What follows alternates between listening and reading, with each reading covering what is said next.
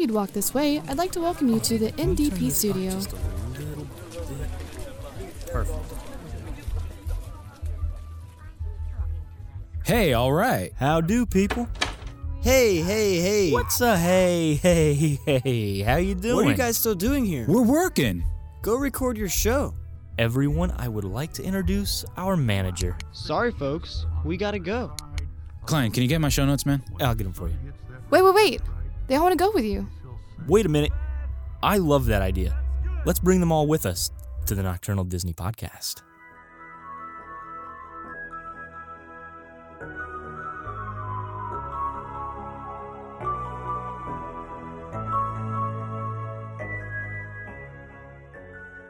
Hello there, my name is Bryce, and welcome to another episode of the Nocturnal Disney Podcast.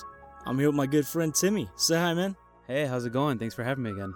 Absolutely. Happy you're here. So, we have, surprisingly, quite a bit to talk about, and really more resort news than anything.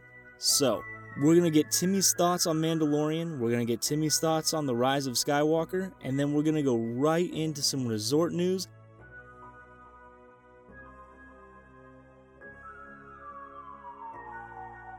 Find out why Disney was letting a large group of people into Magic Kingdom with no tickets and no passes.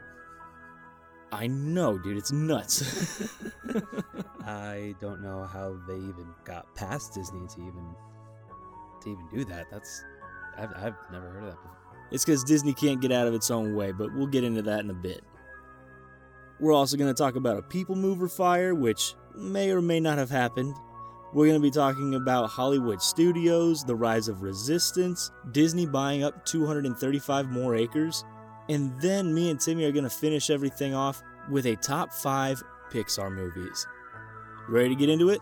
I'm ready. Let's go.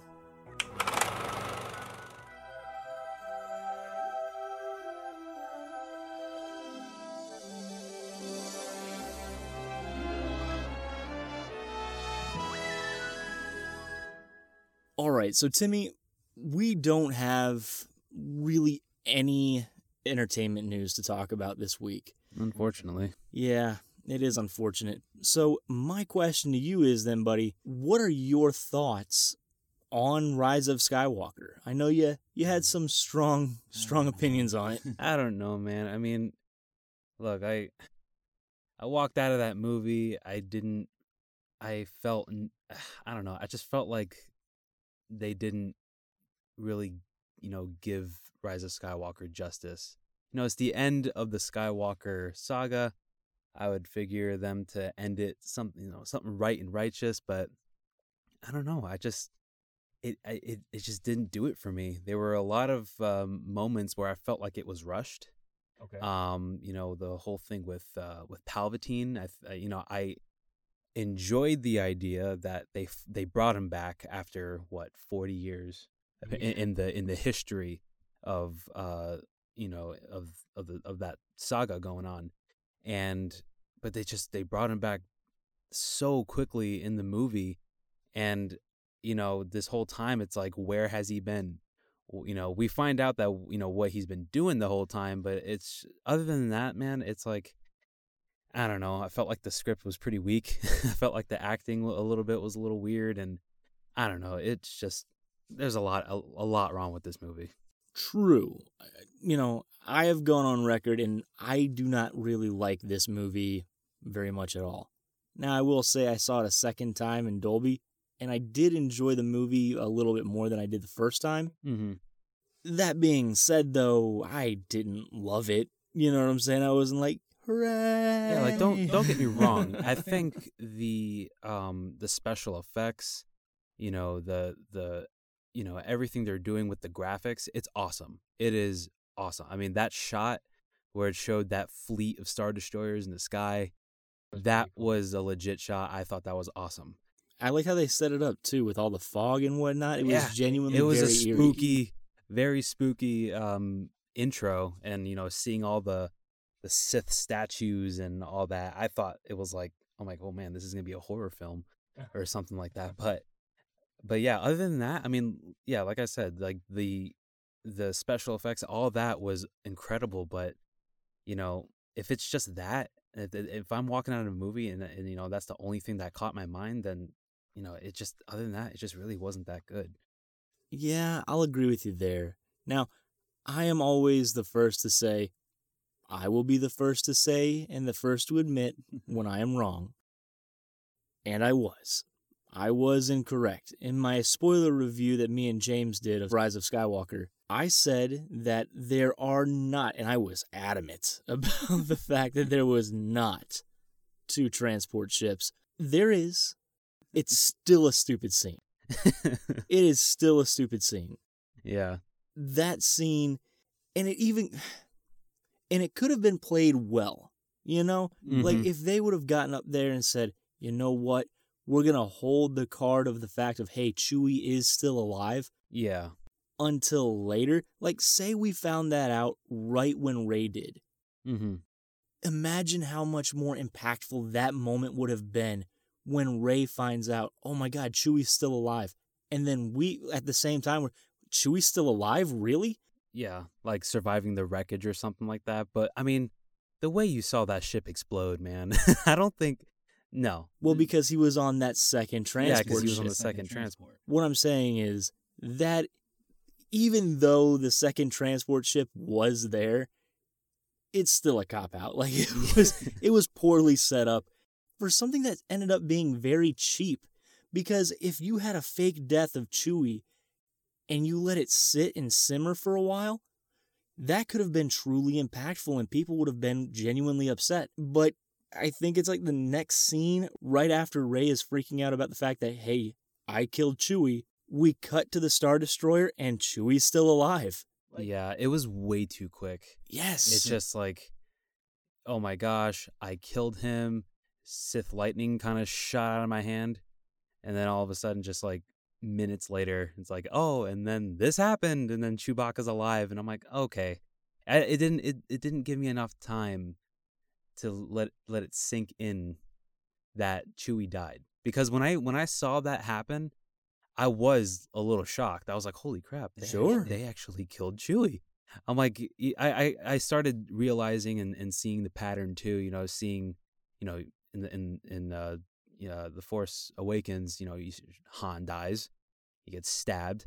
And then that was pretty, I mean, I knew it was coming, but seeing it in action, it was still like, wow, it caught everybody off guard. Sure. And then, seeing Luke die, that was pretty, I mean, everybody kind of, saw that, going to happen and stuff. And then all of a sudden Chewie dying. So like they're taking all these characters, the characters that we were raised with and we saw in these movies, and they're just killing them off.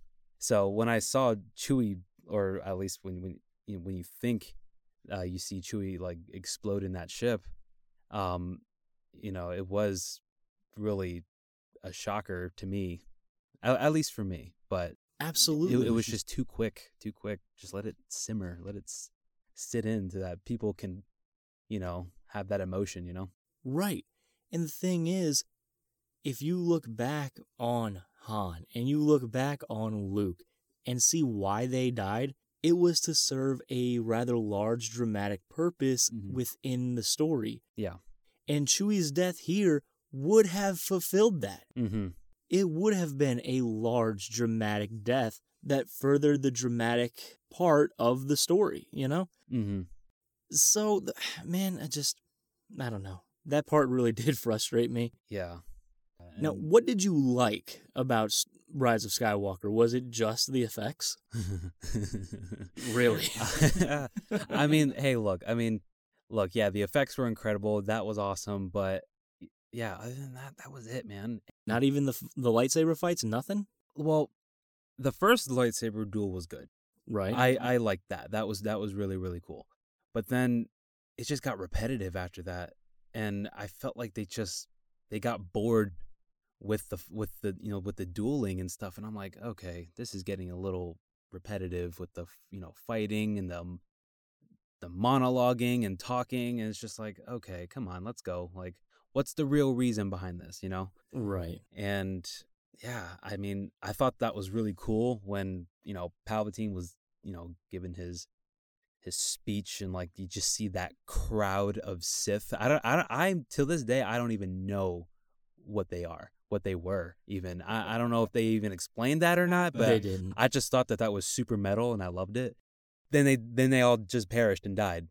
And so did the like several Star Destroyers that we saw. They all died Phantom Menace style. So it just would have been cool to see more of that. Who were those Sith warriors? And even the troopers. Like these guys, I don't know if you saw, but like these weren't ordinary stormtroopers. And they called them Sith troopers, I believe. And they were dressed in red armor, or outfitted in red armor, I should say. And they looked really cool, but that's about it. Like these are like very tiny things that I saw that I liked about it, but that's all that really captured me. Yeah, that's unfortunate. Yeah. Because like I said, I mean, going into the movie even a second time, coming out, there are parts that I did enjoy, even though overall I didn't really care for the movie. Now, I might not have cared for Rise of Skywalker, and me and James are going to get into this on a later episode a little bit more, but Timmy, I want your thoughts on The Mandalorian. What did you think of that? This saved me from not hating Star Wars. I mean, Really? yeah, dude. Really, Rise of Skywalker was that bad to you? I mean, like, I'm really happy that, The Mandalorian was playing during that, because I believe it was, because, every Friday, The Mandalorian came out, at least, or one episode came out. Right. And I think it was, since Star Wars was coming out that week, they played the episode of The Mandalorian on a Monday or a Tuesday, or I'm they not sure. released it on Wednesday. Wednesday, that's what it was. And, they didn't want that to be, Rise of Skywalker on the same day as the Mandalorian episode, and that show was already getting enough hype, Right. But yeah, man, that show is incredible. I love it. It is so good. It's just your typical Western gunslinger, action packed show, but it goes into depth, and the really cool thing too is that they explore more on the culture of the Mandalorians, who they really are. And it really shows the aftermath of the Empire, what the troops that, were alive during that time, what they did, like not all of them died on the Star Destroyer. Some were still on other bases, on other planets. So it showed what they did. And then it showed with what, one of the characters, Cara Dune, is that her name? Cara Dune, yeah. Yeah, the shock trooper who was part of the rebellion. But she didn't stay a rebel forever. She left that. So I really like the character building of these characters, and it really made sense, and I really enjoyed it. Very good. Yeah, I really, really enjoyed, for the most part, Mandalorian. There was a couple episodes that I was like, this could have been better, or this episode didn't need to be in here at all. Oh, absolutely, yeah. But for the most part, it was fun. Like, it was just a lot of fun. And they did some really interesting things with the technology that the Mandalorians use, like the grappling hook, like the jetpack. I really liked all that stuff. Yeah, I felt like even in the movies, the live action films, the closest we ever got to seeing that was Episode 2 in Attack of the Clones, and it showed Jango Fett on Kamino and him fighting against Obi-Wan. I mean, he used a few things, like he showed him using the vibro blades on his wrist. Yeah. They showed him using the rocket from his, from his jetpack. They did a few things with him, but that's about it. And then in the end of the movie, he just gets his head chopped off. In the pretty most, unceremoniously, too. Yeah. It was just like, I'm like, well, he's you're a dead. Mandalorian warrior. This guy's a G. To be fair, he was going up against the original G, Mace Windu. Not only, though, was it Mace Windu, it was Samuel L. Jackson as Mace Windu with his awesome purple lightsaber. Yeah. I love the story behind that. The fact that he went to George and was like, look, I'll be in your movie, but you're going to give me a purple lightsaber. George was like, but Samuel, there are no other purple lightsabers in the entirety of Star Wars. He's like, correct. Isn't that what he really said? Oh, I have no idea. Oh. But, I mean, there's not. Like, if you watch the rest of the stuff, there's no purple lightsabers, and yet Mace Windu had a purple lightsaber. When Samuel L. Jackson wants it his way, he gets it his way. He wants a purple lightsaber, he'd get one. That's all that. I mean, could you imagine the verbal abuse one would have to withstand if you told Samuel L. Jackson no? I mean, I'm sure you get shot or something. I don't know. The expletive tirade that would be sure to be coming your way would be insane. Exactly.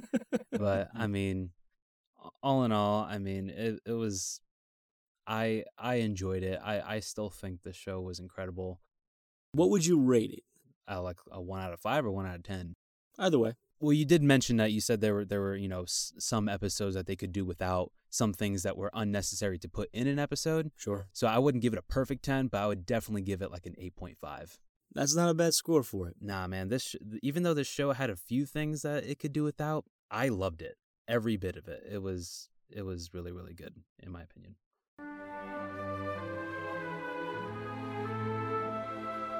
Welcome aboard the Walt Disney World Express Monorail. On behalf of the cast of the Walt Disney World Resort, we'd like to welcome you to the Magic Kingdom. All right. If you're not driving or walking or doing something that involves your eyes, do me a favor, close your eyes and picture the scene. You're stepping off of Buzz Lightyear's Space Ranger spin. You're like, oh man, I almost had a perfect score. 800,000 points. I was so close. Can you believe it? I was so close. I couldn't have been closer without actually getting the 999,000.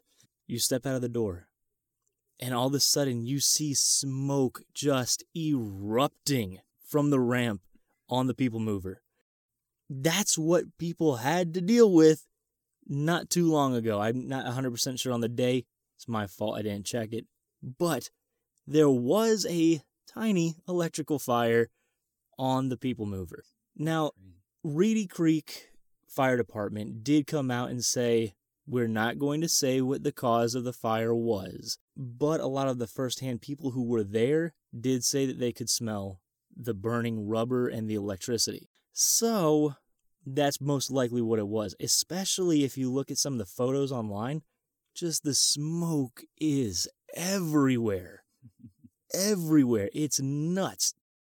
So a lot of people are happy, like, oh yeah, okay, People Mover's safe. People Mover's safe. Because, I mean, the fire department was only there for about 12 minutes. Came out, did their inspection, got everything handled. Boom, they're done. My question to you, Timmy, is do you think that Disney will use this incident as a way to close down the Wedway so that they can make room for maybe something else? Or possibly do a major overhaul where it's essentially a brand new ride just with the same mechanisms? They might be able to do that. It's been done before. Not with Disney per se, but it's whatchamacallit. Didn't they do the same thing at Islands of Adventure, where they kind of took out the dueling dragons and they kind of replaced it with that Harry Potter world, I guess you can say? Yeah, they did retrofit the Wizarding World into that area. Yeah, they kind of just sure. they just threw it in there and got rid of that roller coaster. Was awesome. But like they got rid of it and they, like what you said, they retrofitted it and I don't know, I can see Disney doing it. I mean, they definitely got the money to do it. Why not, right? Absolutely.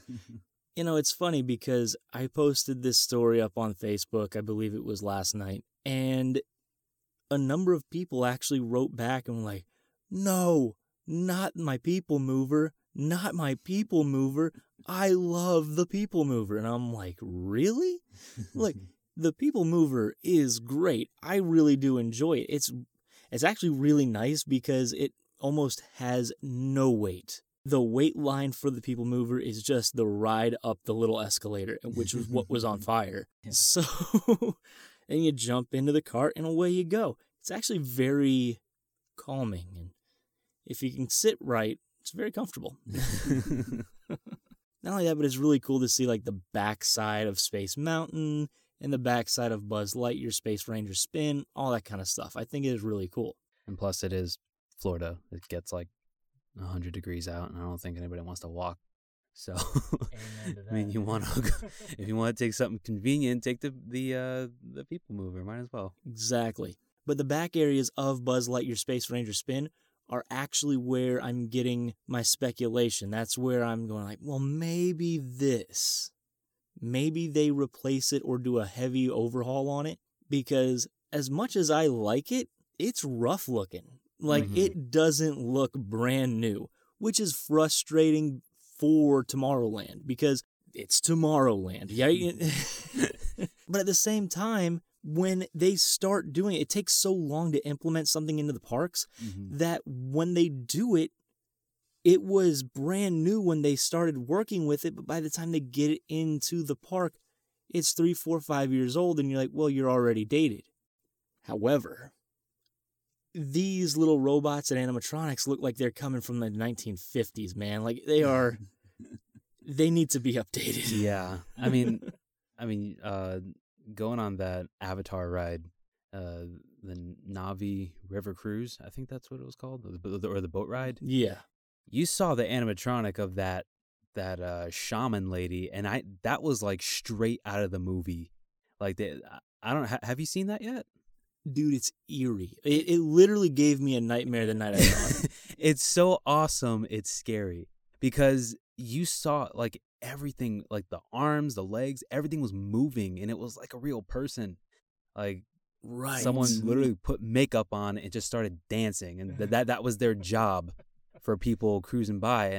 But no, like I did research on it. It's like they did a lot of work, and they're starting to up their game in the animatronics scale. Well, they really are, man. If you look at some of the rides over in Shanghai, the animatronic work is bananas. Yeah. Like, especially on Pirates of the Caribbean. I am not one to go online and watch ride videos because hopefully the idea is for me to get to that park at some point and be able to experience it in person, you know? Yeah.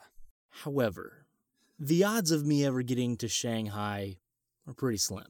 California, maybe. Shanghai, it's doubtful. So I was like, you know what? I'm going to watch it. And plus, the fervor, like, you got to watch this. You got to watch this. You got to watch this. All right, fine. I'll check it out. To this day, there are 2 attractions in the entirety of Disney that I look at and I say, I don't know how they did that. That might as well genuinely be magic.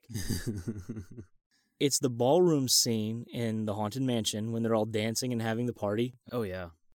No idea how they do that. It is crazy to me. And the other one is Jack Sparrow in the Pirates of the Caribbean ride in Shanghai. Mm-hmm. He's standing there and he's a skeleton, and then just like pixie dust hits him, and then he's not a skeleton anymore.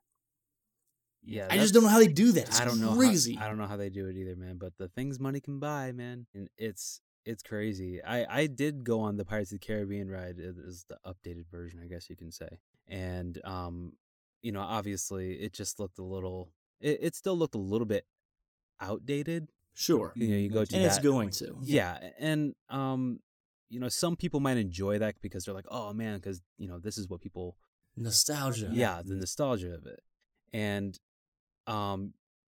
that's what I think too. But then there are some points of the ride where you're like, okay, they really, really need to get that fixed, or they really need to work on that. And the cool thing is that when they added Jack Sparrow in it, he was probably the most realistic one. Yeah. Out of all the animatronics in there, and I thought that was pretty neat. I thought that was really cool to see. Oh, it's really cool to see. And for a while, Jack Sparrow was the newest animatronic in there. And if I'm not mistaken, which obviously I could be, the redhead pirate, who's now a pirate now, though, we wants the redhead. Well, they changed that now to she is the redheaded pirate.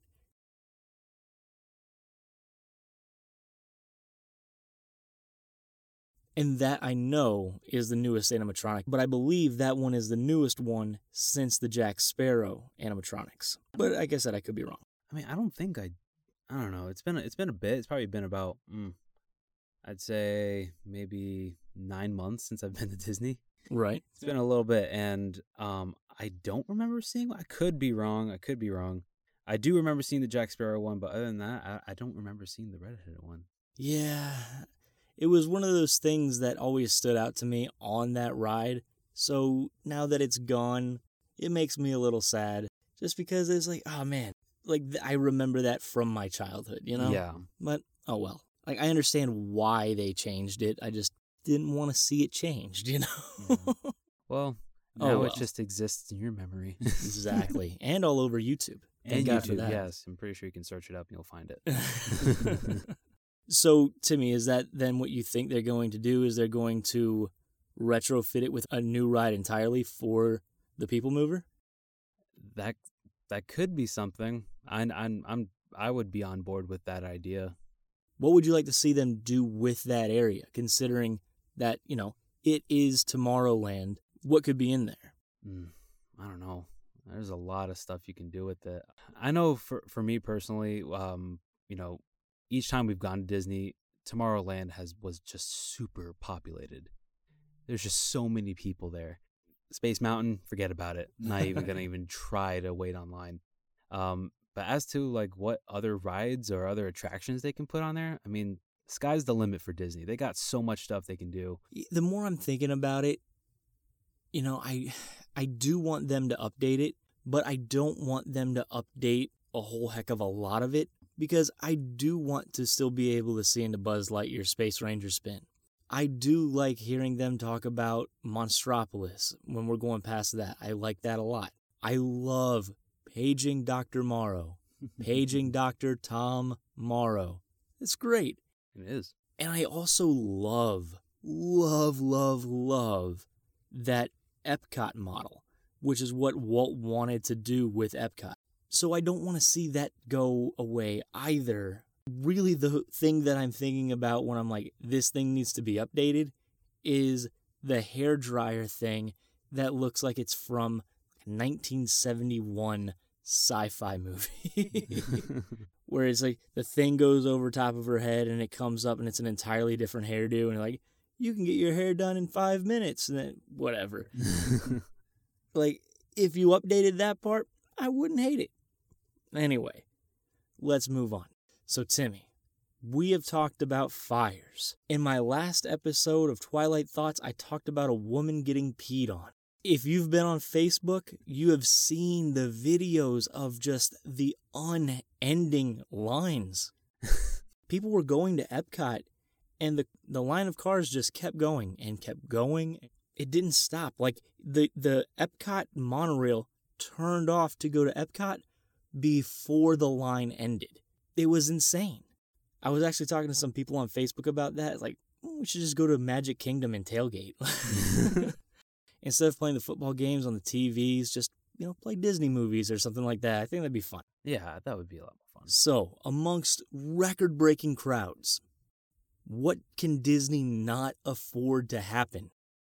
Technical difficulties. And that is exactly what they experienced. Disney had a packed house at Magic Kingdom. Monorails were coming in, dropping people off. Ferries were coming in, dropping people off. People were going through the baggage claim and then staying there because they couldn't move. The line to get into the park was backed up to the docks. And at that point, Disney just said, you know what? They're coming in, I guess, because we literally can't have them stand out here any longer without it being a fire hazard or without it being, you know, some kind of hazard.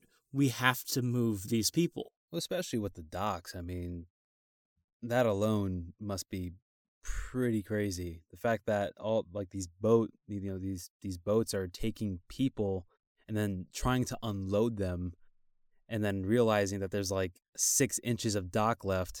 Exactly. And you're like, nope, that's not going to happen. I don't see how this is going to work out. Yeah, that must be insane.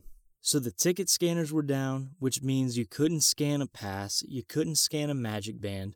The finger scanners were down, so you couldn't even take the fingerprint. They were just saying, well, go inside. So essentially, people got a free day at Magic Kingdom, which honestly, good. I mean, for as busy as that park was, you're not getting anything done that day anyway. No. It's almost like a free preview of the park to be able to go like, oh wow, that looks really fun and interesting. I wish I could do that experience on a day where it's less congested, and then we'll do that. Like, This is just my plan for next week, just to get the layout of what I want to do. exactly. I feel bad though for the people who are only there for like the day. Like, oh yeah, let's go to Disney. We'll be there on January 3rd. It should be fairly quiet. Everyone has already gone to Disney for the New Year's. It'll be fine. And then this happens. In fact, you get more people. Yeah, man. So, I don't know.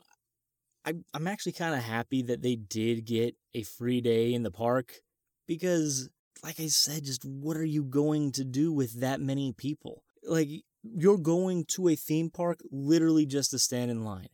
And see, I had heard a bunch of people saying that kind of nonsense, like, oh, you go to Disney and all you do is stand in line. I'm like, you're just doing it wrong. Like, you're going at the wrong time of year. You're not hitting the rides right.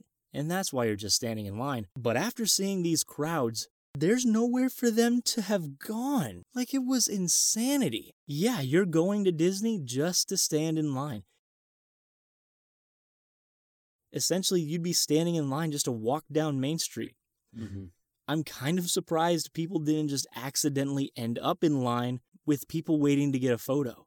Because those are all down the center of Main Street, USA. So, you just walk in and you're like, oh, look at these people taking forever.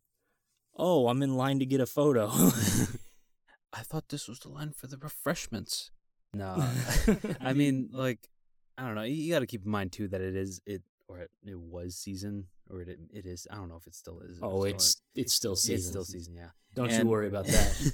And you got all these people coming up coming down from in the northern states and stuff, and then you got people coming in, down from Europe. So you got all those people plus the people here, and it's chaos. It's a mosh pit. Yeah. And like, record-breaking attendance Yeah. actually just falls right into the next thing I wanted to talk about. So to be able to get on the ride of Star Wars Rise of the Resistance, you have to get your entire party into Hollywood Studios and then essentially make this thing called a boarding pass, which is kind of like a fast pass, but it's a virtual line queue for the entire day. People have been getting up at just ungodly hours. 4:30, 5 o'clock in the morning, and getting to Hollywood Studios very soon after that, just so they can get in line to make sure they can go ride this ride. Now, to be fair, I have heard this ride is stupendous. Just incredible, and I would very much like to ride it. However, Hollywood Studios has been opening at 7 o'clock, and on this day that it opened at 7 o'clock, the boarding passes for the entire day were sold out by 7:23. Can you imagine that? Star Wars Rise of the Resistance can carry X number of people. For whatever reason, I think it's 24 people a cart. Oh, wow. That's a lot of people. It is a lot of people. And granted, this is a very, very long ride. Is it really a long ride? Yeah, I've heard it clocks in somewhere at like 22 minutes all said and done. Like you get on and off the ride vehicle a number of times. Oh, so it's like an interactive ride. Like, I guess. 22-minute ride? What? That's the reports. Like, that's what I've been hearing. Yeah, dude, it's nuts. So, it's a long ride, but it is taking a lot of people. Like, 24 people, that's not a number to sneeze at. You know what I'm saying? Like, yeah. That's a significant amount of people. And yet, the ride filled up for the entire day, closing, let's say, at 9 o'clock that evening by 7:23. But apparently you have to do that if you want to ride this ride. I don't think that's ever going to happen. It's definitely not happening for me. And if it does, that means I stayed up all night, baby. I've tried to wake up early. It doesn't happen anymore. That was the original plan, because I am going to be going to Disney this next Saturday. But that was the plan, to wake up at 5, but I don't think I want to do that anymore. Just the people who try to do it just end up shooting themselves in the foot. Well, could you imagine if you got there, let's say, at 5:30, and then it took you 2 hours to get your entire group into Hollywood Studios. It's 7:30. You go to make your boarding pass, and sorry, we're sold out. The entire day's gone. Sucks. It's brutal. I will say, I think that part of the problem might be that you just have to be inside the gate. So people are getting their entire group through and then boom, boom, boom, boom, boom, immediately making the boarding pass. Like, you don't even have to walk to the gates of Rise of Resistance. It's just right there at the main gate. It's kinda nuts, but that's how they're doing it. And I have heard very good things about it. Not the ride, but just the boarding pass system itself. Like, it works very well. Now, see, this is an interesting story.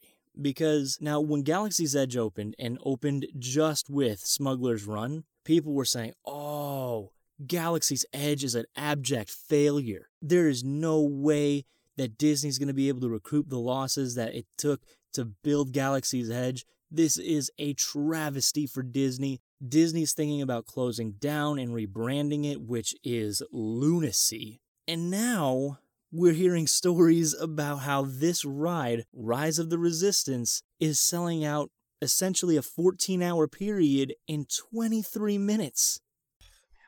I can't believe that. Like, I thought it was. I remember when the Avatar themed part came out of Pandora. In Pandora, yeah, and that alone made people crazy. I mean, we tried to get fast passes and stuff, and you have to pre-order them like 6 months in advance just to get your foot in the door, man. And that was ridiculous. I mean, eventually we got to the point where we did get on the ride, which was fantastic. But, you know, it's just it's crazy. It's just the amount of people that wait, you know, online for passes and for all that, man. It blows my mind. Me too. And now Disney realizes this situation, right? They're not blind to it. They say, oh, wow, we're selling out. This is crazy. So what they've been doing, like I said, they opened up at 7, and they've been opening up at 7 for a while now. And they were going to end that on the 4th. What they ended up doing was extending those 7 o'clock hours, right? So now if you go between January 17th and January 20th, you can go into Hollywood Studios at 7 o'clock in the morning.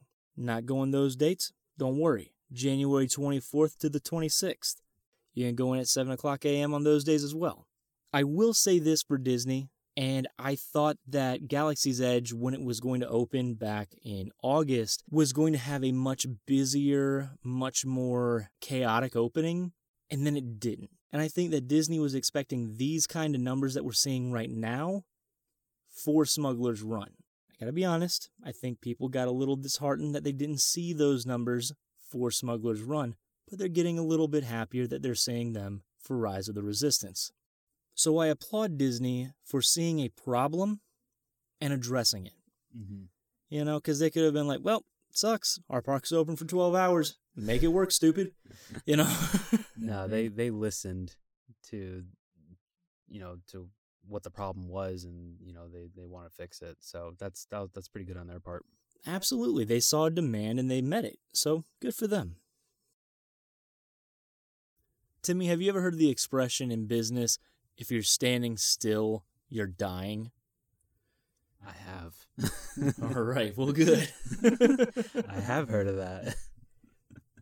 Reason I bring it up is because one could say that by buying things for your business, you are expanding your business.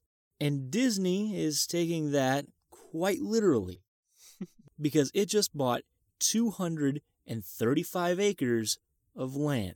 Wow. Yeah. That's a lot. Holy crud. Yeah, dude. Just west of Disney's Oak Trail Golf Course. My question is to you, at 235 acres, what do you think Disney is going to do with that area? Disney 2.0. Disney 2.0? I don't know, man. Dude, with 235 acres, that's crazy. That is a lot of land. Understand this. Magic Kingdom is 100 and I believe 3. acres in total, the entirety of Magic Kingdom. And they bought 235. So Disney 2.0, a fifth gate, it could be plausible. And a lot of people are speculating, a fifth gate, a fifth gate, a fifth gate. My question is, what do you do with a fifth gate? Because me and Chris were talking a while back about, maybe you could have done something with, your ancillary products, right? Like Lucasfilms and Pixar and Marvel, and bring all of those into one park and really go all out with these properties. I think that could be a lot of fun. However, we are getting the Ratatouille ride over in Epcot. We just got Galaxy's Edge opening in Disneyland and in Hollywood Studios. We have Marvel rides opening in Epcot and in Disneyland. So you couldn't really go ahead and say, all right, yeah, we are going to do a fifth gate with just these acquired properties and that be it. So what do you think that you would do with a fifth gate then, Timmy? I don't know, man. It's there's a lot of stuff Disney's already doing. Like what you said before with Galaxy's Edge already opened and ready. They got Pandora already. They have all these places. I don't know. I mean, they could easily go back in time and kind of do a little bit more of a nostalgia like fifth a golden gate. age situation. Yeah, that could be cool. That I think that's something that your Disney fanatic can appreciate. Especially if they, if they do something like that.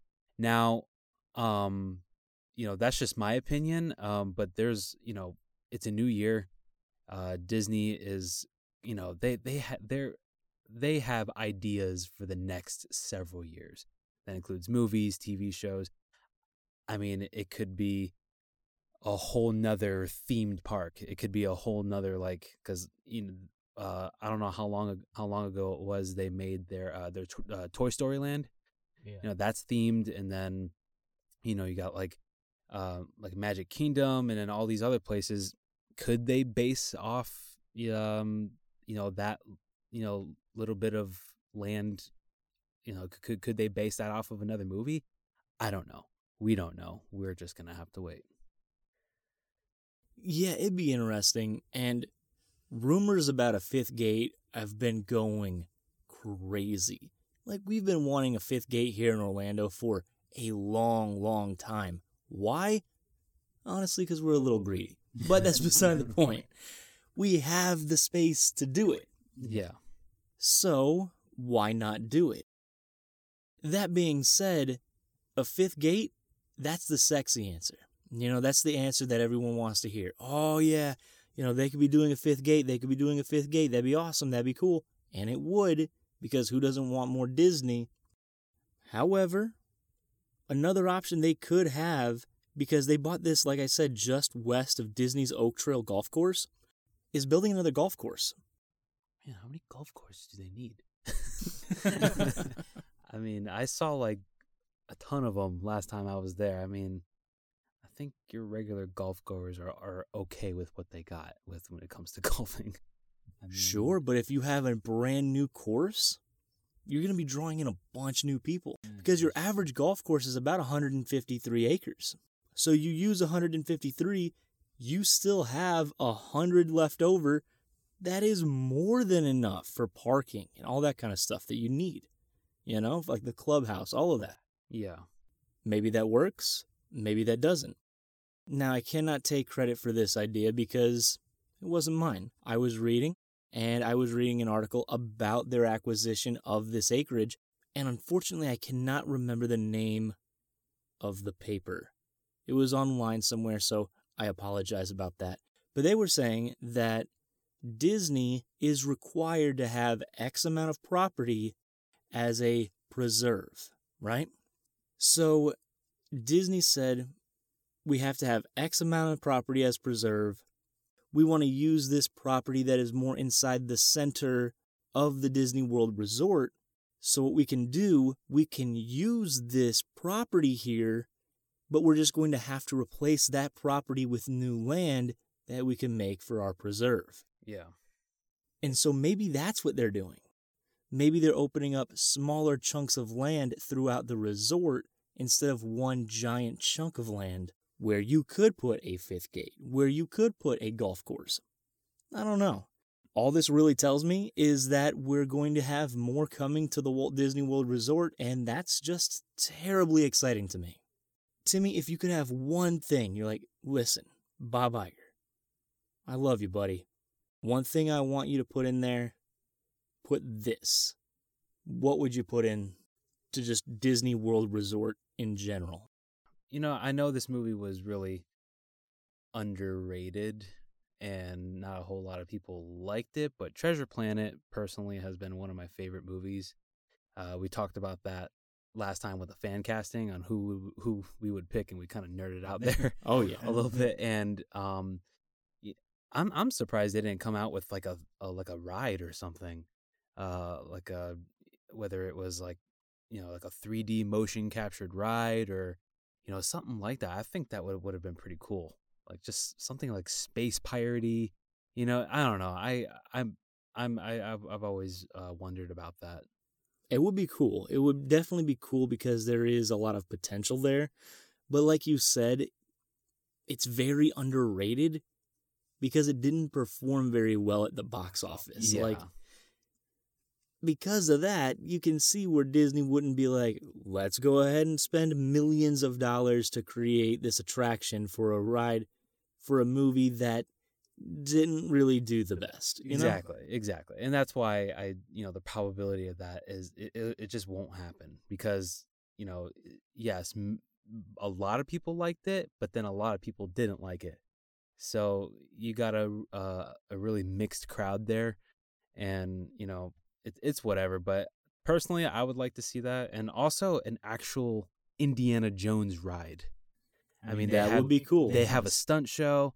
I mean, each time I go to Disney, I always make it of like my goal to at least go to the stunt show. Do you really? I've been to the stunt shows and have seen the stunt shows hundreds of times. Really? I love it. It's cheesy, but you know what? It's, you know, just the beginning where Indiana Jones kind of just drops in and he's like, trying to evade all those booby traps. It's just so cool. It just brings out that 5-year-old kid in me, because Indiana Jones is my all-time favorite like character. And I don't know, it's something that's always been a huge part of me, and I appreciate it. Sure, absolutely. I got my friends on that show. Yeah, his wife was not happy with me at all. In fact, she hit me a couple times, like on her way being drugged up to the stage by her husband, who is my friend. When she came back, she was like, "Oh my God, thank you so much. That was so much fun. I'm so happy you did that to us." So, it was a good experience, you know? No, I mean, it's pretty cool. I mean, it's not, you ain't meeting the real Indiana Jones, but I mean, it's a stunt set. I mean, Exactly. you don't It's really awesome. get to do that a whole lot. For me personally, I'm going to dip into another underrated movie, which, you know, with the internet, I might not think it's so underrated anymore, but The Emperor's New Groove. I would love to see Cusco-topia open as a third water park. Oh, dude. Wouldn't that be cool? I didn't even think about that. I totally forgot in the movie, that's what he wanted. Yeah. That's what Cusco wanted. He wanted his own water slide and stuff, but like to have that as a water park, It would be so much fun. that would be great. I mean, the whole thing about Cusco-topia was it was supposed to be his pool. So make that a water park. Like, it makes so much sense. Come on, Disney. Do it. It'll never happen. Just be, I mean, because where does the movie take place? In Peru, right? Yeah. So they're just gonna, it's a water park that sells Peruvian food. I like it. I like it very much, as a matter of fact. That'd be pretty cool. I mean, I didn't even think about that, but now that you brought it to my attention, that actually sounds really cool. Even though the probability of that is very, very low, I would still like to see that. That would be really interesting. Mr. Iger, hear our fervent pleas. Make Cusco-topia a water park in Walt Disney World. Thank you and good night. And now, our feature presentation. All right. So, I gotta be honest, these kind of mid-show transitions are a little awkward for me because I don't really know how to start them. But, welcome to the featured presentation. What me and Timmy are going to be doing tonight is going through each of our top 5 Pixar movies. And this is the Pixar movie proper, right? Not the shorts or anything like that. The big, heavy hitters from Pixar. The actual movies. Exactly. So, this is my list. This is Timmy's list. They're not going to look like yours. But, if you are so inclined, comment your top 5 because I would very much like to read them. Different Pixar movies mean so much to different people that I just find it fascinating. I find it so interesting. Like for me personally, and I'll give you a little bit of a spoiler for my list, Up does not crack my top 10. I personally do not care for Up. Oh, really? No, not really at all. However, I know that my brother Micah and his wife Renee love that movie. It's a good movie, I will say that. I mean, they love it, love it. I really like the first 15 minutes of it, and then it starts to kind of go off the rails when they start getting into the whole adventure aspect. But when they're sticking on Carl and Ellie's marriage and their relationship, I think the movie is beautiful. And the part where you want to cry yourself to sleep?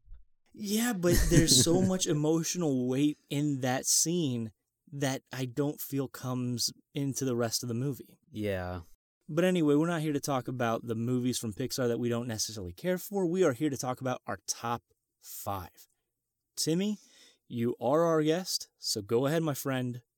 Give me your number 5.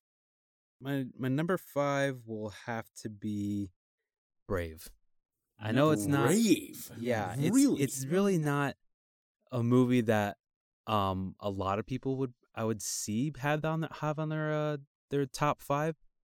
I just like the movie because like I mentioned before in the first podcast I did with you, I really love attention to detail in movies and like graphics and all that. It's really, really cool. Sure. And the fact that this movie took place in, I believe it was Scotland. Right. They got the scenery down.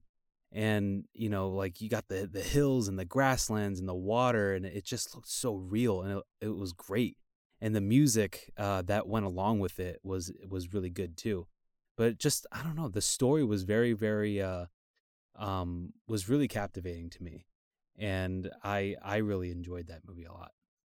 I like Brave a lot too. I like Brave more than I think most people do. Definitely doesn't crack my top 5. So I'm kind of surprised to hear it in your top 5. But, man, it is a funny movie. It's hilarious. I love those 3 little kids, the 3 brothers, are they're perfection. They're phenomenal. That's probably that's definitely one of the reasons why I like that movie. It's but yeah, like it had a lot of comedy in it, and like every other Pixar movie, I mean, without comedy, I mean, I don't even think it's worthy to even be a Pixar film. But yeah, it had the right amount of comedy. It definitely tugged at the heartstrings towards the ending.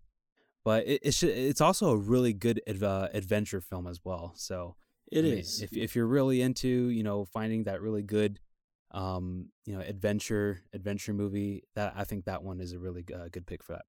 You know what else I feel like kind of gets like swept under the rug with this movie is the score. I love the the score is music amazing in this movie.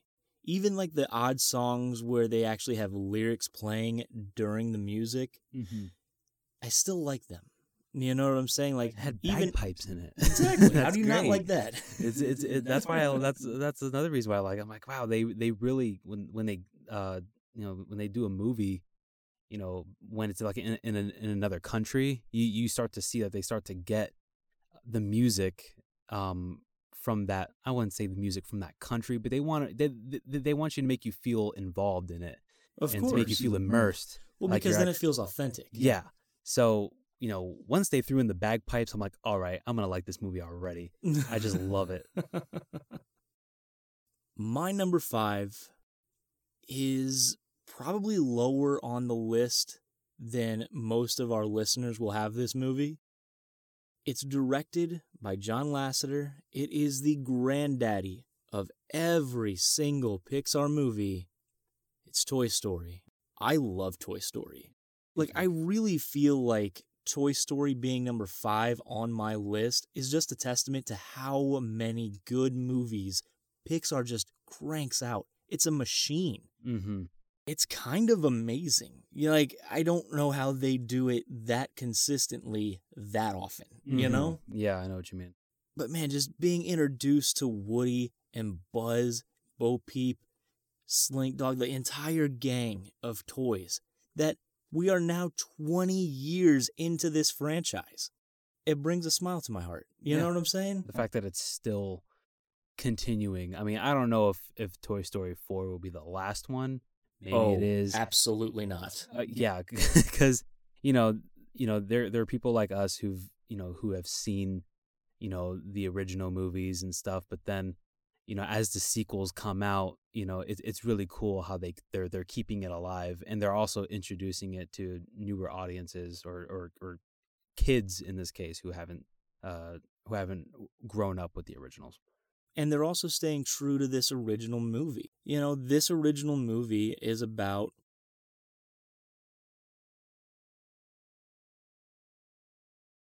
one toy dealing with almost a midlife crisis, Yeah. He has to deal with a massive change to his world that he obviously did not want to deal with. Yeah. And just everything about this movie is iconic.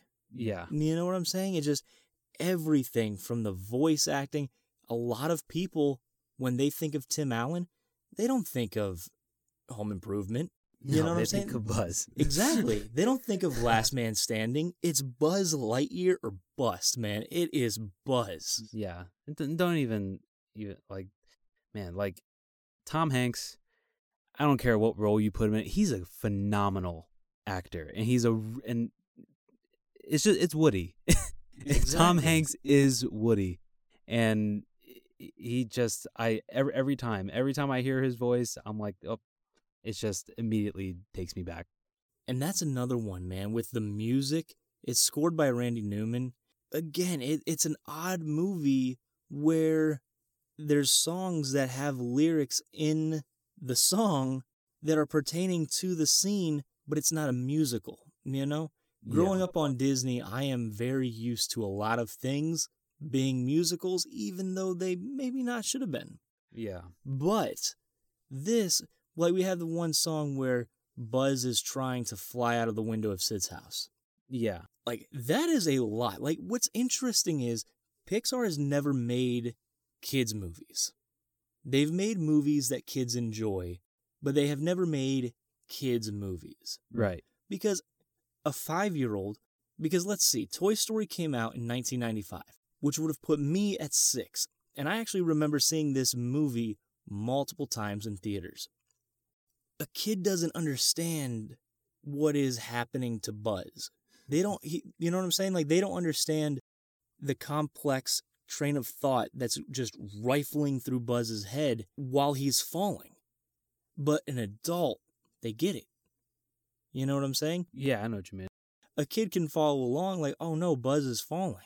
He actually can't fly. This is terrible. But they don't realize it is sending him into an existential crisis where he is now catatonic.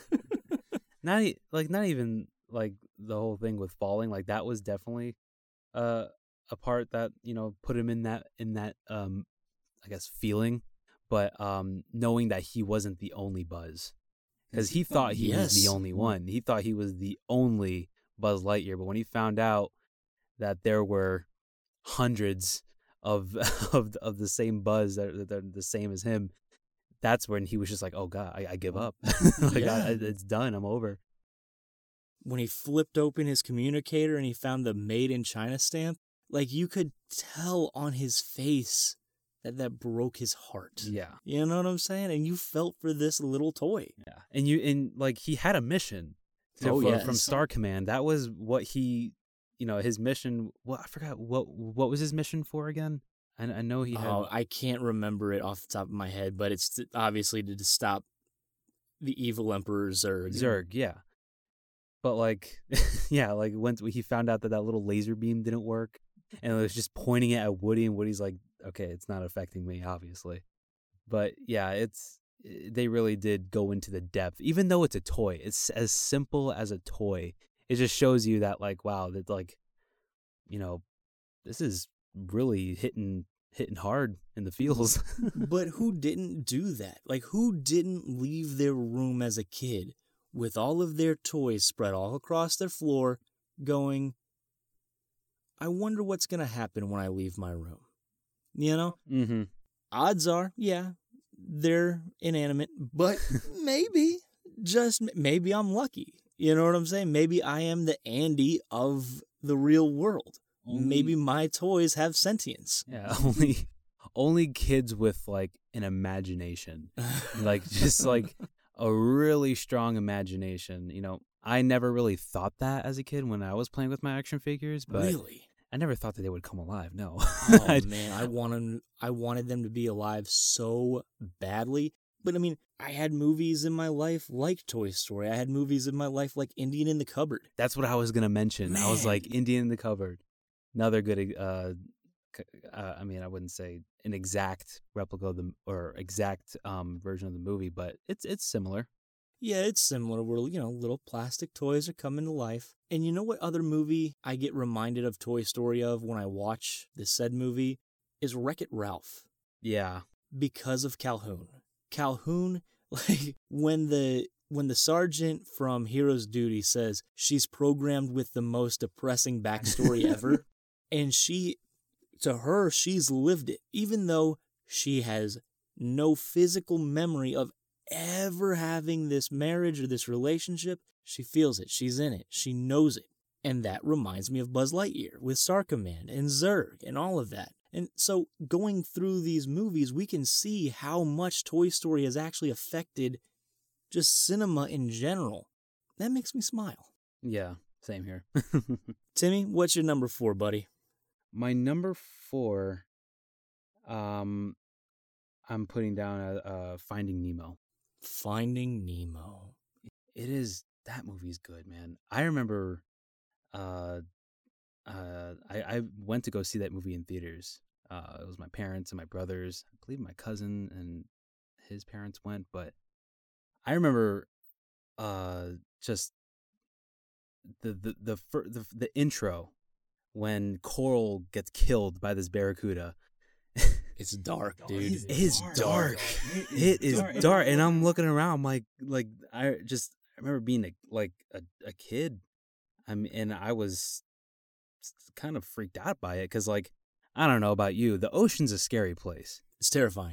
The ocean is a very scary place, and I can probably say the same thing for other kids. I mean, seeing a barracuda strike like up, because there was a shot in the movie, it's just teeth, and I'm like, yeah, that's not very settling at all.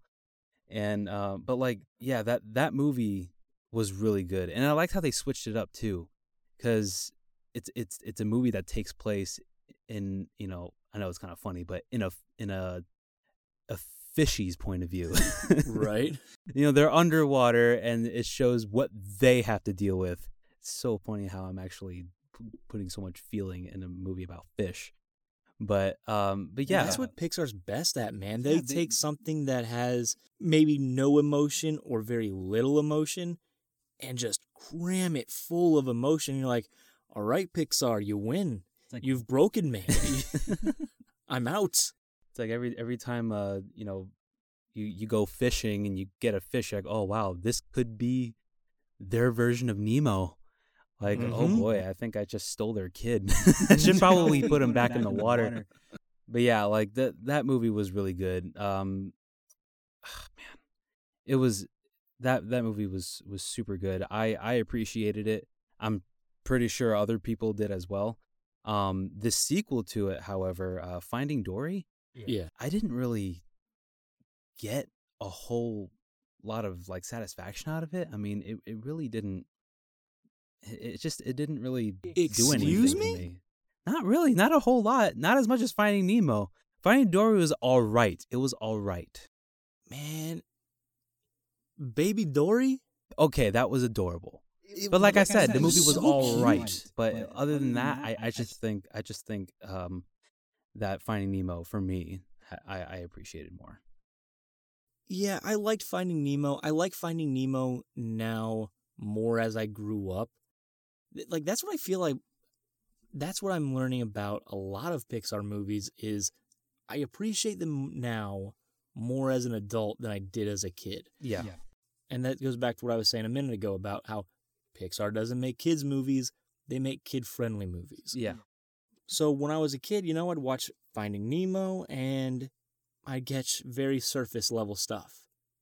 Then as a teenager, I'd catch even more stuff. I'm like, oh, that's interesting. I don't remember that being in this movie.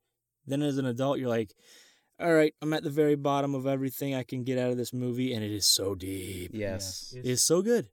It's so good. And I appreciate it way more because it used to be near the bottom of my list for Pixar movies. Then it came out with The Good Dinosaur, and I was like, don't worry, Finding Nemo. You're safe. You're good to go. This is nothing. My number 4 is a sequel. My number 4 has to do with a gang of friends who get thrown in jail. One of them realizes what's going to happen before anything actually bad happens, and they escape. And then they realize, hey, I have to go back and save my friends because something terrible is about to happen to them. And of course, that movie is Toy Story 3. Look, that movie is so intense the entire time. It's a jailbreak movie. It is. That's what that movie is, and I love Pixar for doing it. Such a dark side to these toys. Every time I think of Toy Story, man, I kick myself because there was a time about 2009, 2010 where I did not go and see every Disney movie that came out, every Pixar movie that came out. Now, there's 2 movies that came out near the same time as each other that I kick myself to this day that I did not get to see in theaters on the initial run. The first one was Tangled because those trailers were awful. And the second one is Toy Story 3. I tried so hard to get to the theater to see Toy Story 3 because I really wanted to see it, and I just missed it. I just could not, for whatever reason, make it to the theater to see this movie. And it bums me out. I still have yet to this day see this movie in the theater. And quite honestly, I'm kind of happy I didn't just because of that last scene. Ooh. Where Andy's giving those toys away. Oh, yeah. That. It's so dang sad. Like, It'll hit you hard, man. It will hit you hard. I didn't go see it in the movie theater. We rented it on Redbox, I believe. Right. And yeah, it was me and my brothers. I believe my mom was there to watch it, and that part, like I tried my best to kind of just hide my face during that part because just grab a pillow and kind of just like block everybody out. I mean, it really is a sad part because it's for the first the first 2 movies, it's we don't get to see Andy a whole lot. Like, he's not the main character, but he is in the movie. Oh yeah, and the toys are talking about him all the time. Yeah, because Andy, those are his toys. He's the owner. Right under the horse's legs, he wrote his name. Exactly.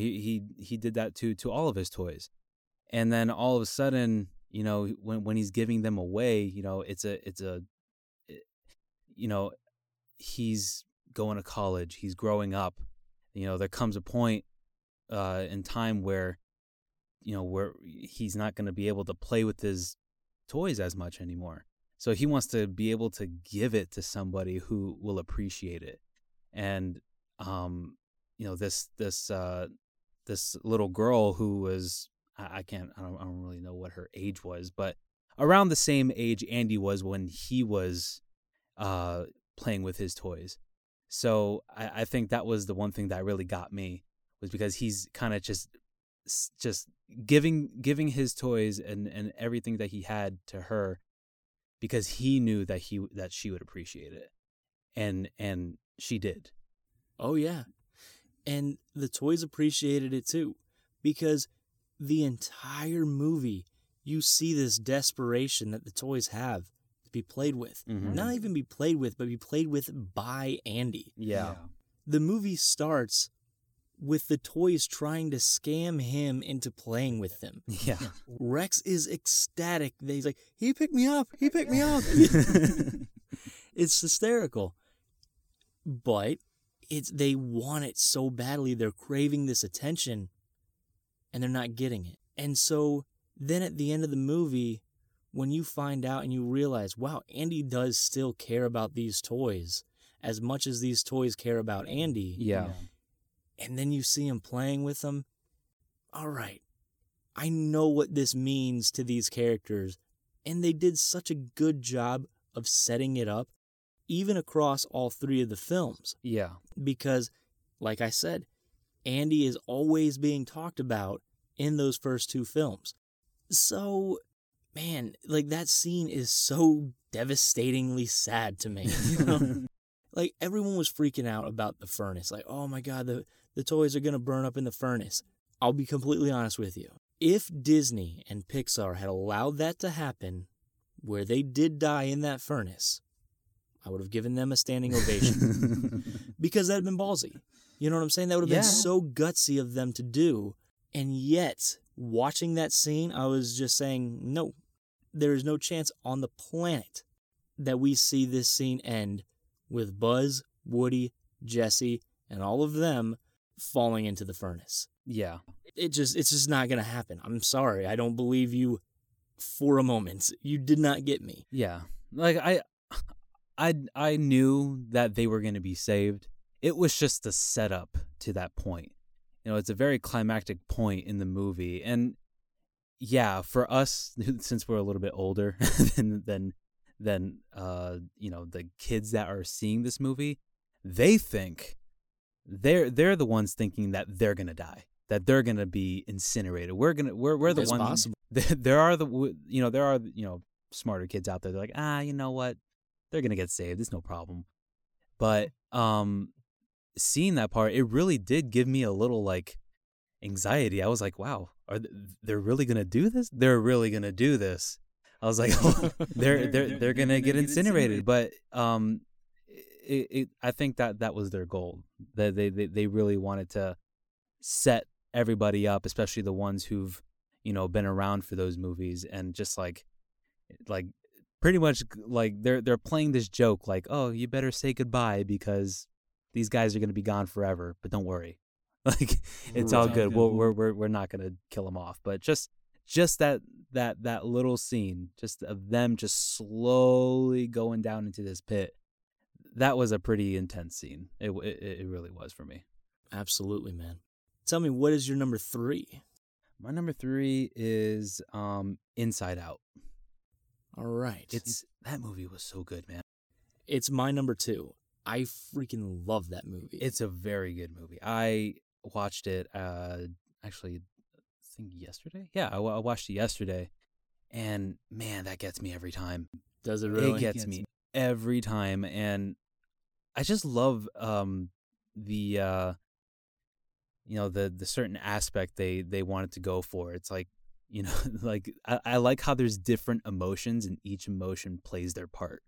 Like anger to the T. Funniest character in that movie. Him and Fear, both of them are just so incredibly funny. I die laughing every time I see him. Fear trying to make a suggestion, anger just grabs him, smashes his head against the board, and throws him, and just flames just shoot out of his head. Well, and you know what makes those two characters, and really all of the emotions, what makes them so good is the voice acting. Oh, yeah. The voice acting in that movie, I feel, I feel Pixar really went to the next level for this movie with their voice acting. Mm-hmm. Yeah, I'll have to agree with you on that one. I mean, it's inspired casting, really, to cast Anger with Lewis Black. Because if anybody knows his stand-up comedy, it is A, very, very funny, and B, extremely angry. Yeah. One of his albums is called Old Yeller, and that's accurate. But even like Bill Hader does an excellent job. Who does he play as again? He's Fear. Oh, really? Yeah. Yeah. And then I always get really, really concerned because I really did not like her in The Office, and I just found her character annoying.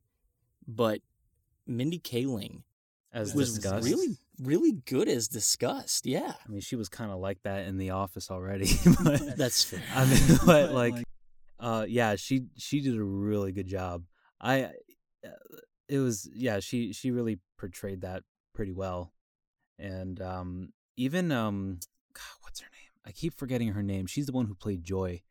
I know. Ever since we started talking about Inside Out, I have been trying to think of who it is. Amy and Poehler. Yes, that's it. That's her name. I've seen her in Parks and Rec, which is another fantastic show, and it was hilarious. Like every time I saw her or I heard her speaking, I'm like, that's Leslie. That's Leslie from Parks and Rec. But she did a really good job at it because in Parks and Rec, she plays a very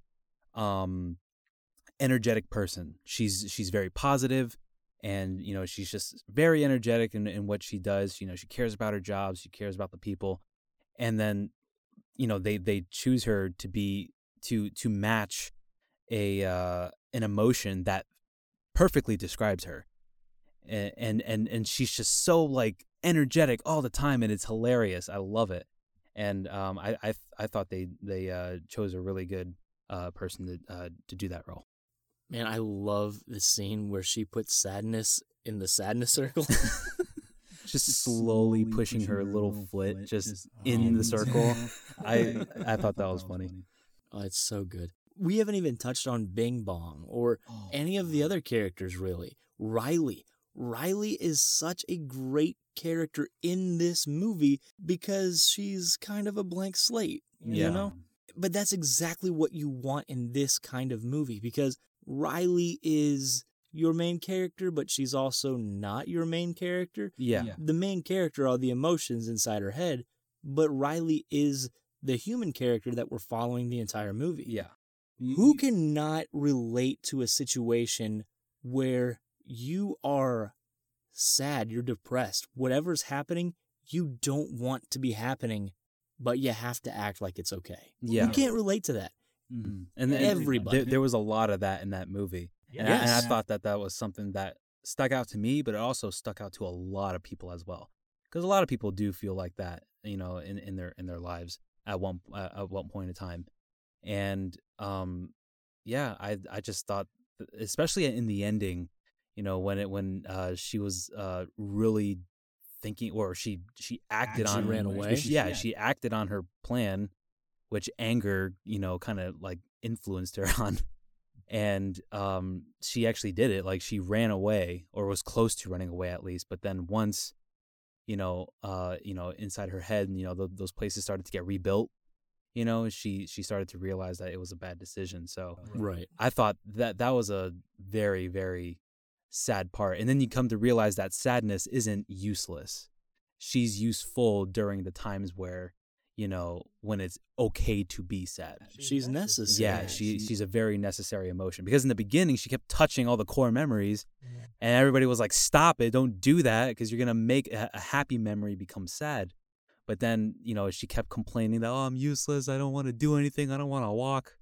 And then you find out at the end of the movie that there is a use for her, and it's a very important emotion.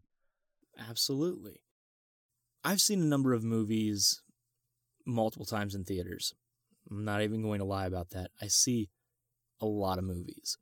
There has only been one movie that I have seen on a Friday, and then went back to on Saturday, and it was Inside Out. Really? Dude, I loved the movie. The first time I watched it, I was like, this movie's fantastic. Second time I watched it, I was like, this movie's even better. It's even better.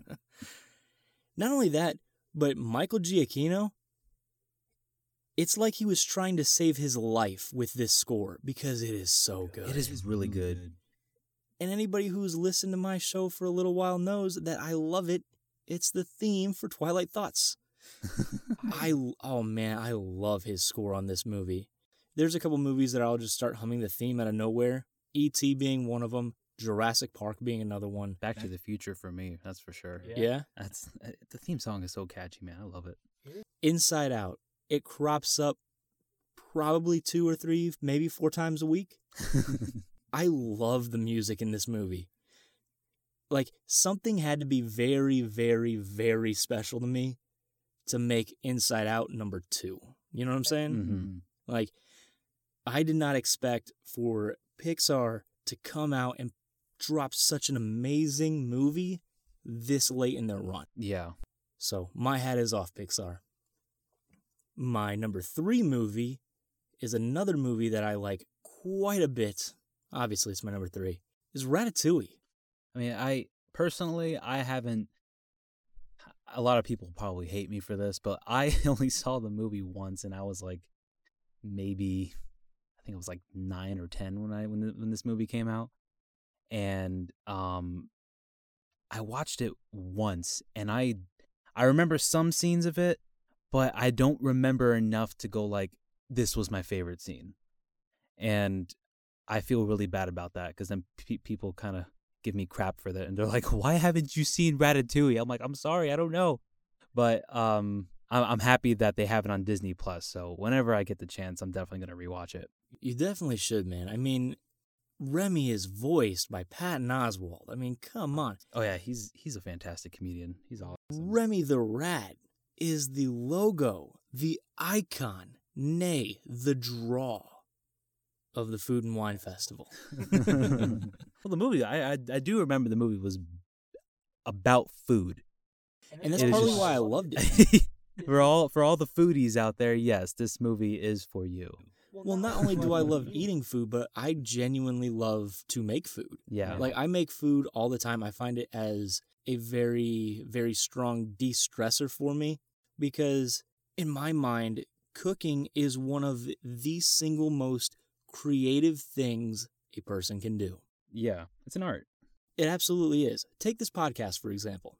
I'm speaking. Somebody else, our listeners, are going to take this podcast in by listening to it. I know that as I'm speaking, what I'm saying, I know how my sentences are formed, I know the cadence in which I'm saying them, the pace at which I'm saying them, all of that. My listeners hear it, and it goes in their ear, and it's done. Where cooking, you have to have so many outside sources coming together, all of the ingredients in the food. You have to know what each one of those ingredients tastes like in order to bring it together in a pot or into a pan and make sure that they blend well, make sure that they blend in a pleasing way. You need to know how much to put in of what, like, it's incredible. And then after you've cooked it, you've used literally all of your other senses: sight, smell, touch, maybe a little bit of taste, depending upon who's the cook and who you're feeding. But then that piece of art goes to another person, and then they take it in. Like, they see it, they smell it, they touch it, sure. But the main way they take that piece of art in is orally, through their mouth, and they use their sense of taste. It takes everything into consideration when you cook to make good food. That was extremely descriptive, I must say. I'm very passionate about cooking. I love it. I can tell. Like, I remember a friend of mine was on Facebook one time, and she's like, "I just made sloppy joes." And I said, "Well, did you make them, or did you make them out of a can?" And she goes, "I actually made them." I said, "That's amazing." I said, "Did you follow a recipe, or did you just wing it?" She goes, "I winged it." I said, "That right there is the most creative thing a person can do." And I went into that little spiel like I just did. She goes, I can't tell if you're being serious or sarcastic. I said, I'm being genuinely very, very serious. I am for real right now. But it's cool for me as a person who loves cooking. Like, cooking isn't really glorified in movies very often. I mean, you have a movie like Ratatouille, sure, but then it was years after that we finally got another movie that was Chef, right? John Favreau's Chef. Oh, that's really good. That was a good movie. Right, and I'm sure that there's other movies in there about cooking that I missed or I just unaware of, whatever. But what I'm saying is, it's not your action adventure. You know what I'm saying? So when I get to see a movie where I'm like, I identify with the main character because they have a crazy love of cooking and a crazy love of food, I get that. It makes me happy. You know what I'm saying? Yeah. I love Ratatouille. Because not only that, but then you have the whole aspect of Remy's relationship with his dad. It's not really the best throughout the entire movie. The dad just wants Remy to do what he's always done as a rat. Be a rat. He wants him to be in a box and conform. But that's not what Remy wants to do. And when he strikes out on his own and he's actually happy, well, then his dad sees that and he comes around and he goes, you know what? I was wrong. Like, it is such a great movie. And it's not even touching on Anton Ego and how great of a character he is in the movie. I love this movie, dude. I really do. Like 3, 2, and 1 are so stinking close for me that they really could be interchangeable. They're not, but they could be, and I would be accepting of it. But man, I love Ratatouille. Nah, and after that very, very, very, crazy description of what you just gave out, it's making me really want to watch the movie because I'm like, okay, you know what? Now that you went into that description, I really need to see it now. Oh, dude, it's poetic, really. And it's even the way Remy is explaining the different foods coming together and the visualizations that they give to, like, the cheese and then the strawberry and then the cheese and the strawberry coming together. Like, it's beautiful. I love that movie. Timmy, what's your number 2, dude? We could talk about Ratatouille all night. My number 2 is The Incredibles. Now, is that The Incredibles or Incredibles 2? I'm gonna have to say the first one, Incredibles. The first one. That is understandable. That movie is amazing. It's so good, man. It's really cool how they the perspective of superheroes. They kind of put you in. At first they do.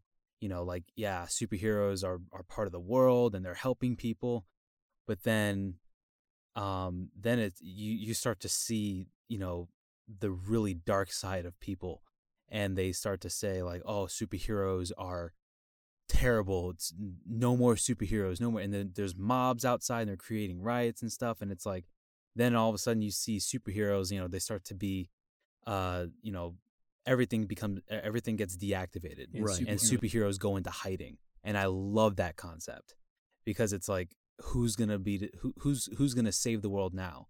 What's gonna happen when there are bad guys out there and there's no one there to save the day? Who watches The Incredibles?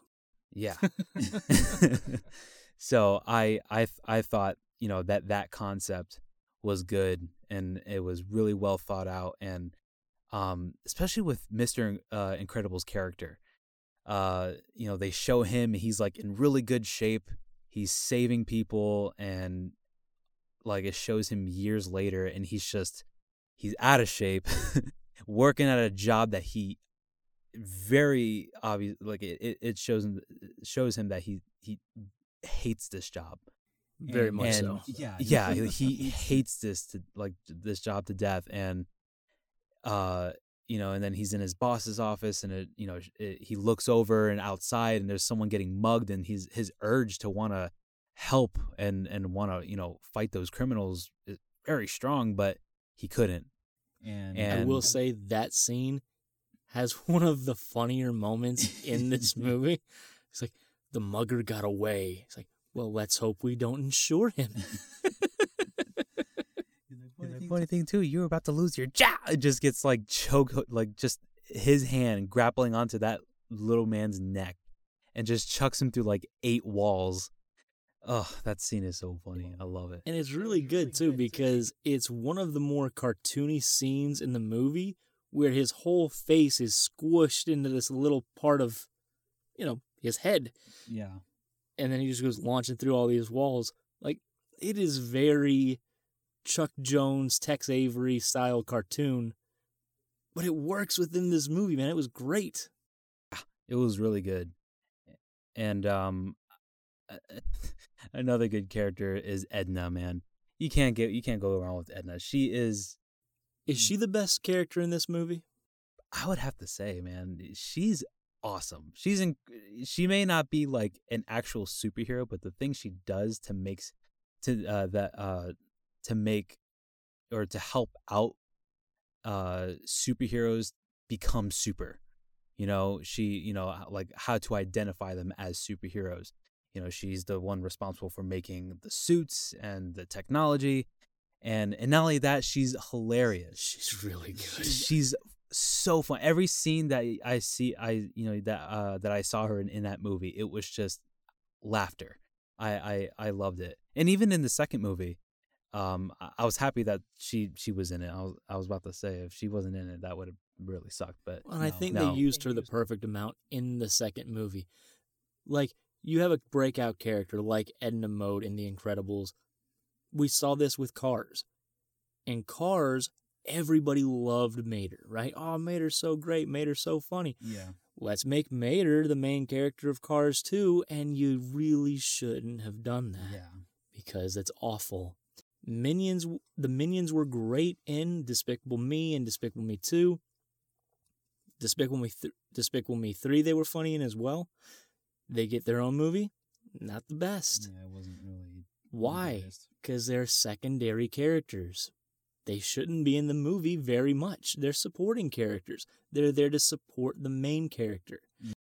And that's exactly what they did with Edna in this second movie. And almost to the letter, where she actually just comes in and supports Bob by watching Baby Jack Jack. And just a real quick gripe about Disney Plus. Opening day, November 12th, 2019, Disney Plus had the short of Edna watching Baby Jack Jack.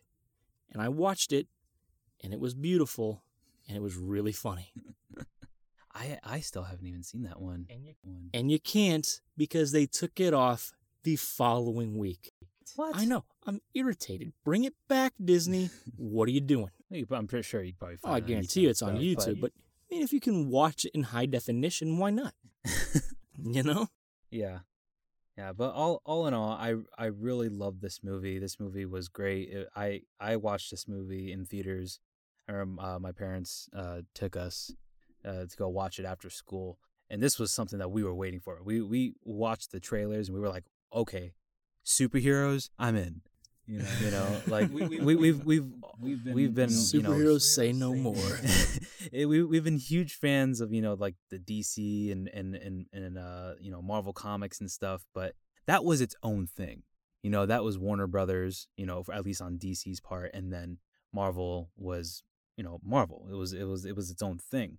But to finally for Disney Pixar to have their own version of superheroes, it was like, all right, I'm in. Like I'm really interested into seeing how they're gonna go about it, and it was good. I still talk about it to this day, with my friends. So it's a good movie. How old were you when that movie came out, Timmy?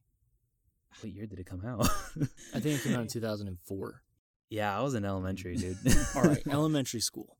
And you just said you were very excited to see the movie, yes? Yes. Why? Superheroes. Very quick, very clean answer. That movie is not about superheroes. That movie is about Bob Parr having a midlife crisis and having to deal with said midlife crisis and making very poor choices. Matter of fact, a very good chunk of this movie has to do with Elastigirl thinking that Mr. Incredible is cheating on her. That's not a kid's movie. No, it's not. That's not a movie that most, elementary school kids would be interested in seeing. An elementary-aged kid doesn't want to go see Infernal Affairs or something, you know what I'm saying? Like, he wants to go see a superhero movie. So Pixar wraps this very mature story in the packaging of superheroes so adults can enjoy the story that they're being given and kids can really appreciate the superhero aspect. Well, like you mentioned before, it's a kid-friendly movie. Right. So, there's going to be some references that kids won't get, but adults will. Exactly. And, like you mentioned before with, Elastigirl thinking that Bob was cheating on her, in reality, he really wanted to just save people. He really wanted to go back and be the hero that he used to be. And, and with that, his kids end up joining that adventure, and then it's just a giant family argument that they're having. It's so awesome. It is so great, and I love that movie. I'll watch that movie any day. Mr. Incredible got busy. That movie's ridiculous. I love it. All right, Timmy. We've already discussed my number 2 being Inside Out. So, what is your number 1? My number 1 is Monsters, Inc. Get out of my head, man. Get out of my head. Monsters, Inc., man. It is so good. Mike Wazowski and Sully, the perfect team. And I like how they even though this takes place in a monsters world, or technically like Monstropolis. Monstropolis, it's their own society and stuff. It's the same as how we would go about in our society. Right. It's just, but that it's really cool how they get up, they go to work, they do all that, and yeah, man, it was just, that movie's hilarious. I absolutely love that movie. And then once they finally find Boo, it's that scene where Boo is in the apartment with them, and what's it called? Mike Wazowski ends up spraying himself in his eye with the disinfectant, and just it's all chaos. Like then they find out, or I wouldn't say they find out, but like Boo starts to cry, and the electricity starts to like all the amps start to go up, and then finally she starts laughing, and the lights go out because the electricity is it's fueled by kids, right? The kids screams. It's fueled by emotion. Yeah. So they're using scream power because they look so frightening to little kids to, power Monstropolis. Come to find out, hey, if we make the kids laugh, it's 10 times stronger than Scream. Let's go ahead and do that. Man, it is such a clever idea. Just the idea of Monsters, Inc. Yeah. It's really, it just amazes me how they come up with stuff like this. Like they lock themselves in a door, or like in a room, and they're just like, okay, ideas, people, we need them. And then this, and they come up, and they collaborate, and they come up with this really good story. And they come up with the characters and all that. It's really, really mind blowing on how they do it. And I thought it was really interesting on when they go into depth on the boss or the Water News. Yeah, and like he banished Mike and Sully. Oh yeah. Like there's this unknown door that leads to an unknown location, gets banished, and then they're in the Himalayas, and they meet the abominable snowman. I thought that was hysterical, but like it's just crazy. It's really crazy to wrap your mind around it too. That like it's like dimensions, right? I would say it's dimensions they're kind of traveling through, right? Yeah, the way it has been thought of recently. So it used to be thought of as time travel, but now people are thinking of it more as the monsters reaching over into other dimensions, maybe parallel Earths, to get back in time. Yeah. So, it's interesting because you keep saying, it's crazy, it's crazy, it's a crazy concept. And it is crazy, but that's not why it's my number one. It's my number one because you took a concept that is crazy, but executed it so well and just stuffed it with so much heart. Mm-hmm. The relationship that Sully forms with Boo is adorable. It's a whole nother level, man. It really is, because remember when we was talking about Toy Story 3, I was like, man, it was really sad when Andy was giving his toys away. Yeah. And it is. It is terribly sad. It is not as sad as when Boo jumps up at the end of the movie and runs to the closet, flings open the door and goes, "Kitty!" And she's not there. And when he turns around, he's like, "Goodbye, Boo." You're like, oh no. Oh no. Don't do this.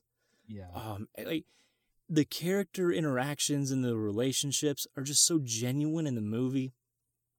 John Goodman crushes it as Sully. Billy Crystal, really good. Yeah, Billy Crystal is fantastic as Mike. Like, if you're going to have a comedic character, why would you not want Billy Crystal to play your comedic character? It makes perfect sense. Exactly. Yeah. And John Goodman, like, a lot of people think of him as, oh, that's the guy from Roseanne, right? Well, yes, technically you are correct, but he is such a good actor. He is such a good actor. Like, my first exposure to John Goodman was as Pacha in The Emperor's New Groove. Oh yeah, I forgot that he played as Pacha. And so, he did. He did an amazing job as Pacha.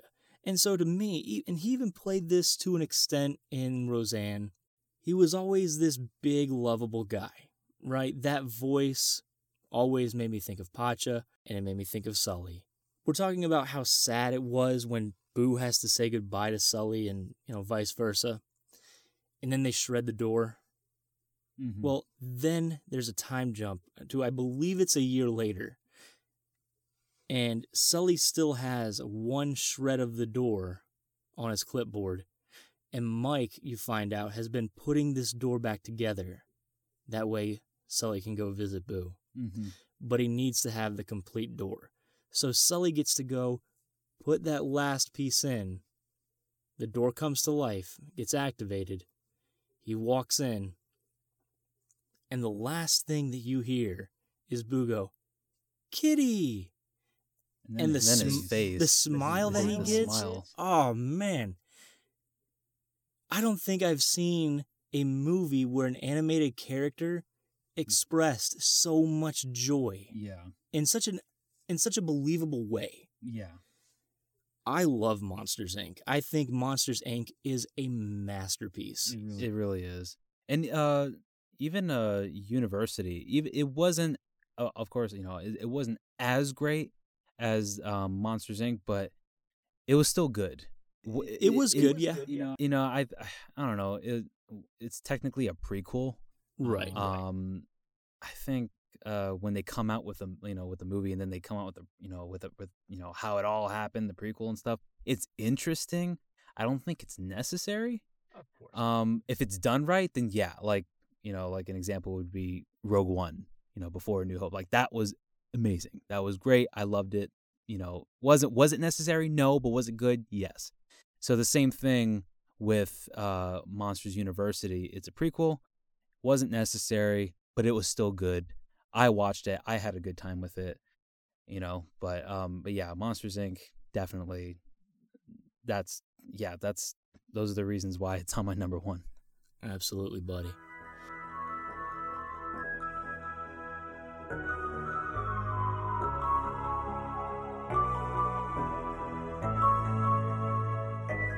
And that's the end.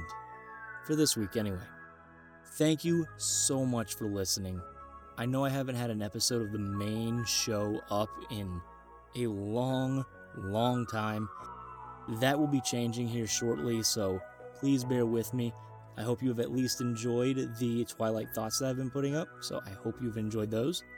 You can find me on Facebook, Twitter, and on Instagram. On Facebook, just search the Nocturnal Disney Podcast. Join our little group. On Instagram, you can find me at the Nocturnal Disney Podcast, all separated by underscores. And then on Twitter, it's just a little bit different. I said this wrong the other day, so I'm going to make sure I say it right tonight. It's at Disney Nocturnal. Find me there, follow me, and honestly, I am getting much, much, much better at Twitter. So hopefully, you'll see more of me there. If you want to find this show in other places than where you had originally found it, you can find it all over the place. iTunes, YouTube, Newgrounds. You can find me on Spotify. It's my personal favorite, so go check us out there if you want. Guys, thank you so much for listening. I really do appreciate it. My name is Bryce. I've been here with Timmy. Say bye, man. See you later. Thank you for having me again. Absolutely, dude. I'm glad you were able to come in here and do this with me. I had a lot of fun. So did I. Fantastic. And Hurry back, hurry back. We're dying to have you.